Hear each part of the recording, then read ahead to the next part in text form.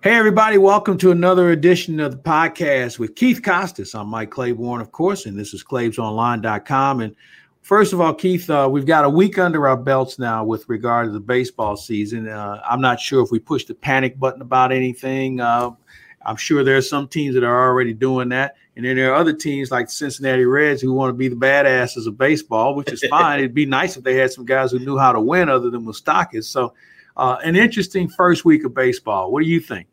Yeah, how about the Central? I mean, we got 4 teams that are in the mix. Obviously, the Pirates are on a long-term rebuild, but 4 of the 5 have already cleared the benches. So I guess these guys are ready to go between what happened with the Cardinals and the Reds, and then the Brewers and the Cubs having a little dust-up yesterday with Wilson Contreras. So, yeah, a little early to make any snap judgments, but it's always fun this first week, covering these stories that people aren't even going to remember by the All-Star break. We've got the Akil Baddoo kid in Detroit going nuts of a Rule 5 pick, a couple of those bench clears that we just talked about. So good to have baseball back, but yeah, still a long way to go, obviously. A long way to go in a lot of different regards. We didn't mention the fact that apparently the virus is over in the state of Texas at the ballpark because they let anybody and everybody come in. And the inconsistencies that we're seeing with regard to who can have what in the ballpark is certainly a concern. Major League Baseball decided they weren't going to play the All-Star game in Atlanta.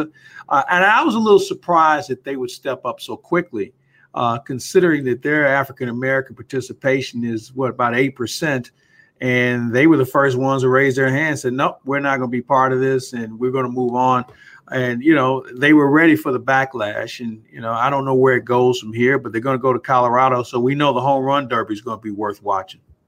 Yeah, no doubt about that. I'm going to want to be in the ballpark with Coors Field being the side of the home run derby. And you talk about the situation in these ballparks.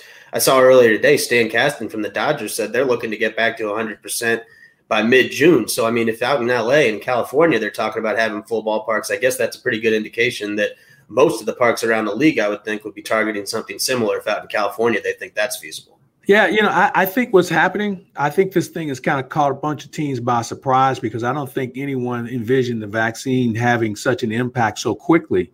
When you go back to January, I know the president at that point said we can get 100 million done in her first 100 days. That'd be good. And it looks like we're going to have 200 million done. So things have moved at a pretty good pace. And I guess from a personal standpoint, where do you think that's going to put the broadcasters? You know what it's like on your end. I don't think most broadcasters felt like they were going to have their people in the ballpark maybe by the All-Star break. But right now, it looks like maybe by June, if not sooner, they'll have enough of the 85 percentile covered that maybe they'll have to look at that and revisit it.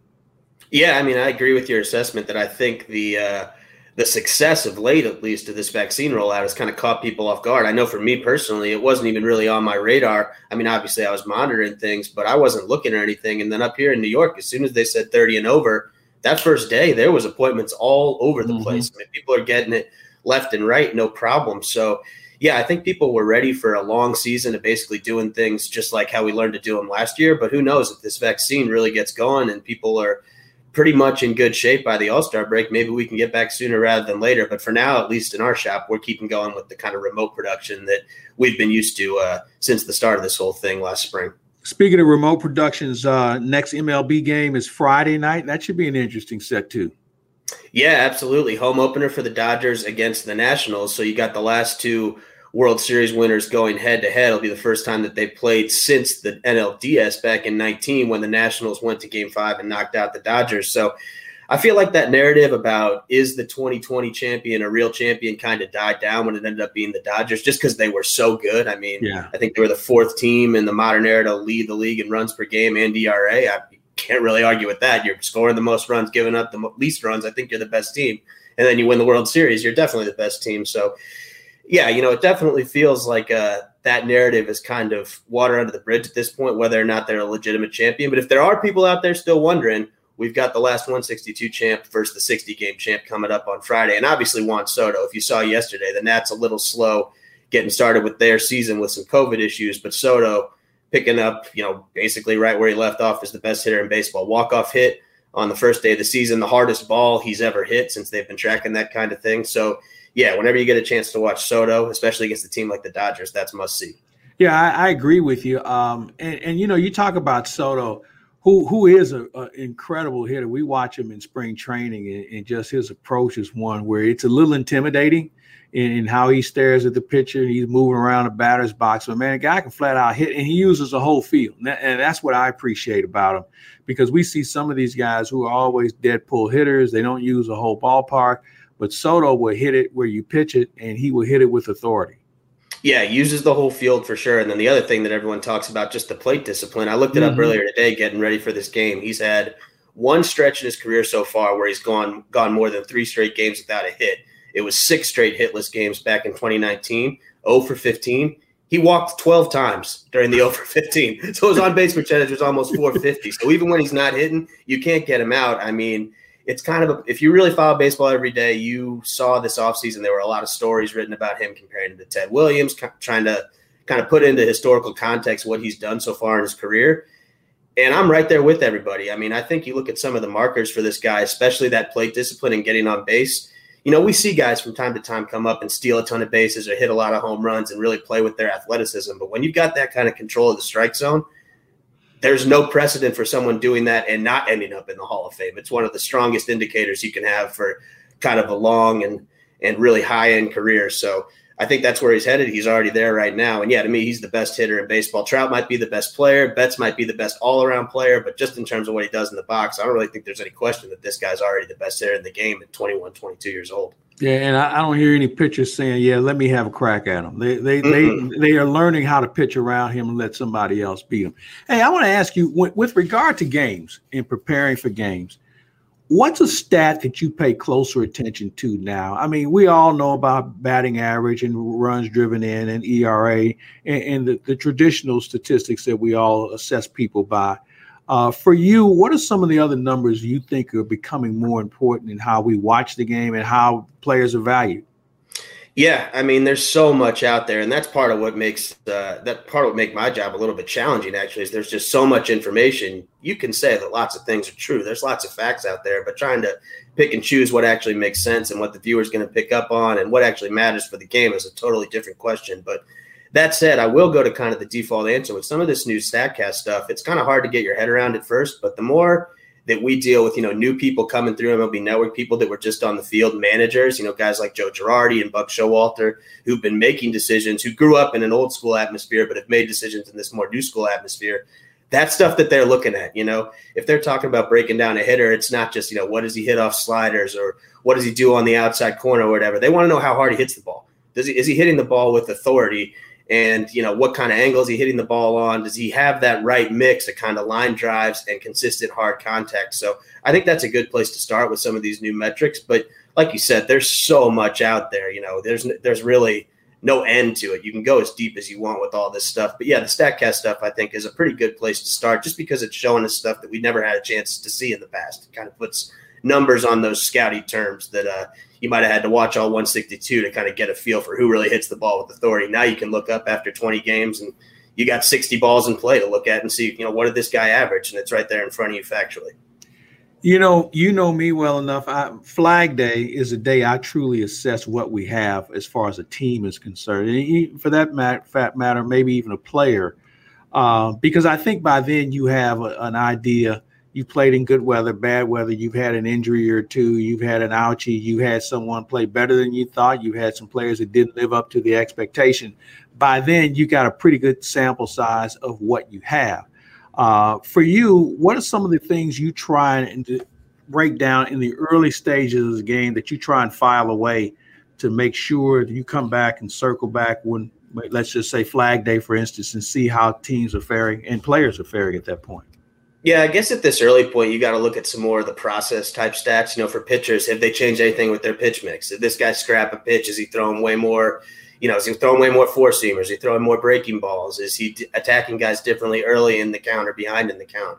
And for me, I'm lucky. I can pick a guy's brain. I can go to John Smoltz and say, what are you thinking before this game that we're going into? And he might throw 2 or 3 things out there, and then I can chase down all the loose ends. I mean, he's forgotten more about baseball than I'll ever know, obviously, as the old saying goes. So, I kind of like to lean on some of our analysts and just get their top of mind thoughts and then see if I can follow up on that stuff. But, yeah, the process type of stuff, are guys chasing more pitches? Are they attacking certain types of pitches, and then the inverse, like we talked about with the pitchers, just how they're operating with their arsenals. I think that's some of the stuff you can start to get an idea of before, that sample size starts to play out, because I'm with you. Flag days, I've heard you say over the years, that is a pretty good target for when things start to feel a little bit more real in terms of the numbers this season.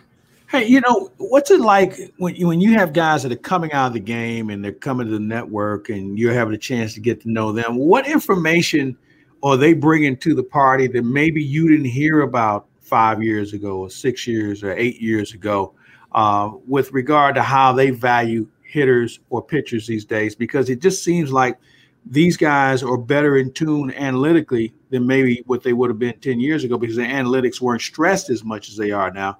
But what are some of the trends that you're seeing from some of the players who are just removed from the game?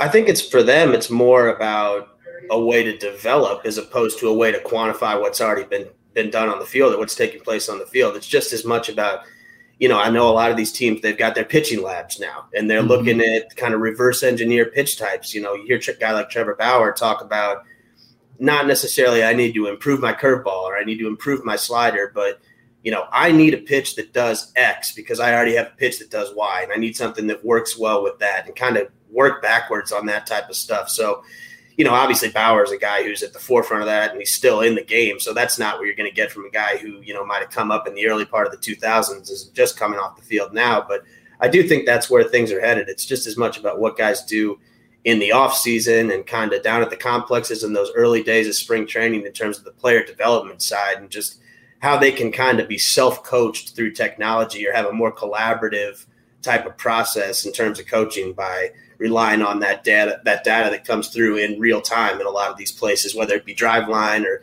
like we said, in some of these team complexes now that are really doubling down on all the technology. So, they might not have coming off the field quite as good of a feel for what translates to TV in terms of that type of statistics and those type of analytics that the fans might like nowadays. But in terms of player development and improving their own performance on the field, I think that's where the players actually find the most use for these stats. They might say they're not stats people, but when some coach comes and shows them how they can add 2 miles an hour to their fastball, they're stats people. Oh yeah, they sign up for that quick.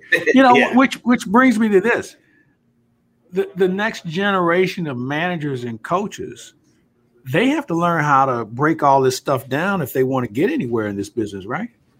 Yeah, I mean because you get the guys who were just former players and whatever, and they kind of look at it, well, like, I never really want to embrace this, so therefore I'm going to do it my way. Well, those guys end up being unemployed.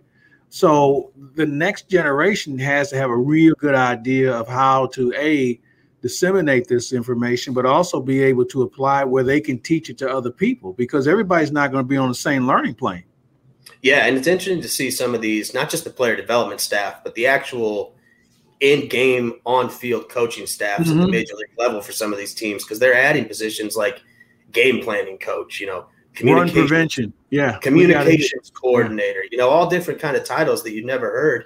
And what a lot of it comes back to is being able to kind of take that information from upstairs, bring it downstairs, whether it be to the manager or the coaching staff or the players, and kind of get everyone on the same page. And that can be a much harder job than it might seem. You think you've got, these billion-dollar organizations with all kinds of analysts and research people looking at every number every which way. But when you got a clubhouse with guys from 10 different countries and, 26 different attitudes about what this stuff actually means, that's an important and a difficult job for someone to be able to kind of synthesize all of that. So it's interesting to see how these coaching staffs are changing. You see a lot of guys around the league now that might not have major league experience or even professional playing experience that are serving key roles to kind of be that bridge from the front office to the manager's office. So, yeah, it seems like every day you look up and things are changing and moving more in that direction. I know a couple years ago when the Dodgers first started, it was like, what is this? Who is this guy coming over from some small college that's their data guy? And now you look around the league and it's not uncommon at all. You better have more than one of them, too.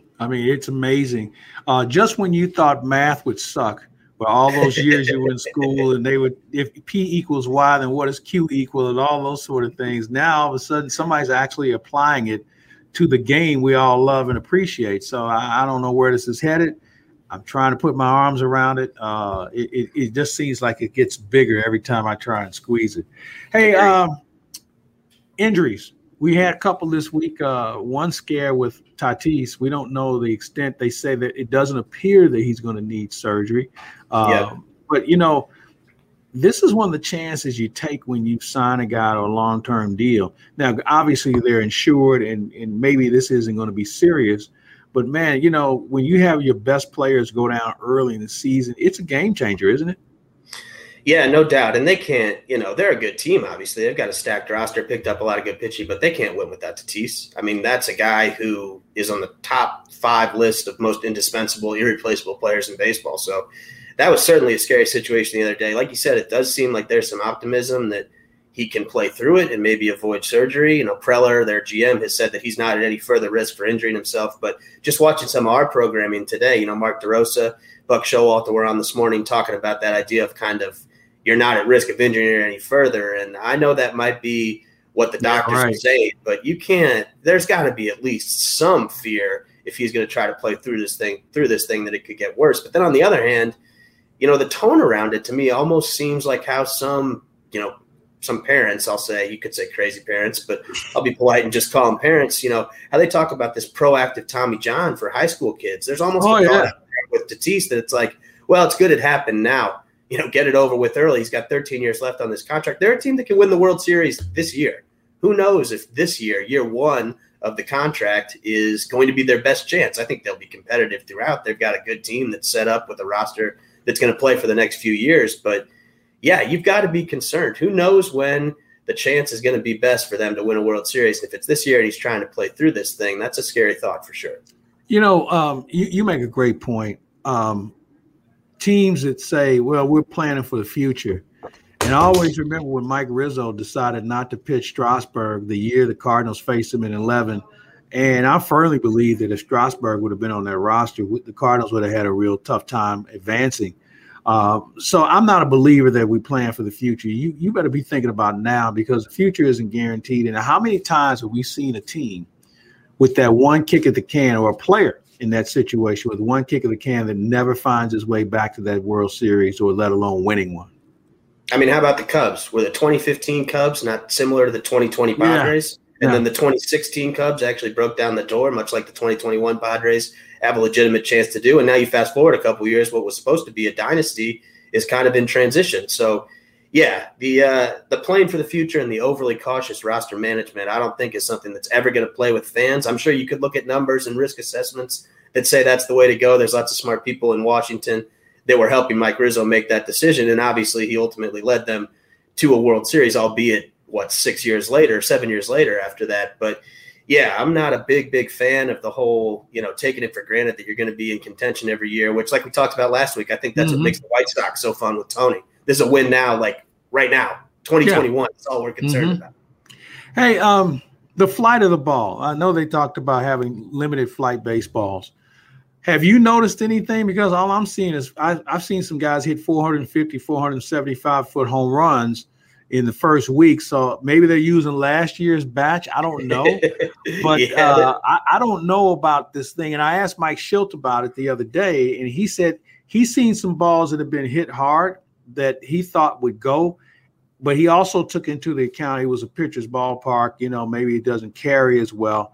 So where are we, or do we have a big enough sample size to actually know if there's a real effect? I'm willing to give it more time because of the weather differences and some of the other atmospheric issues, along with the fact that, ballparks are different, and how they're set up as far as being home run havens compared to Grand Canyon. So I'm not sure what that cutoff line is going to be, but have you noticed anything in the early stages?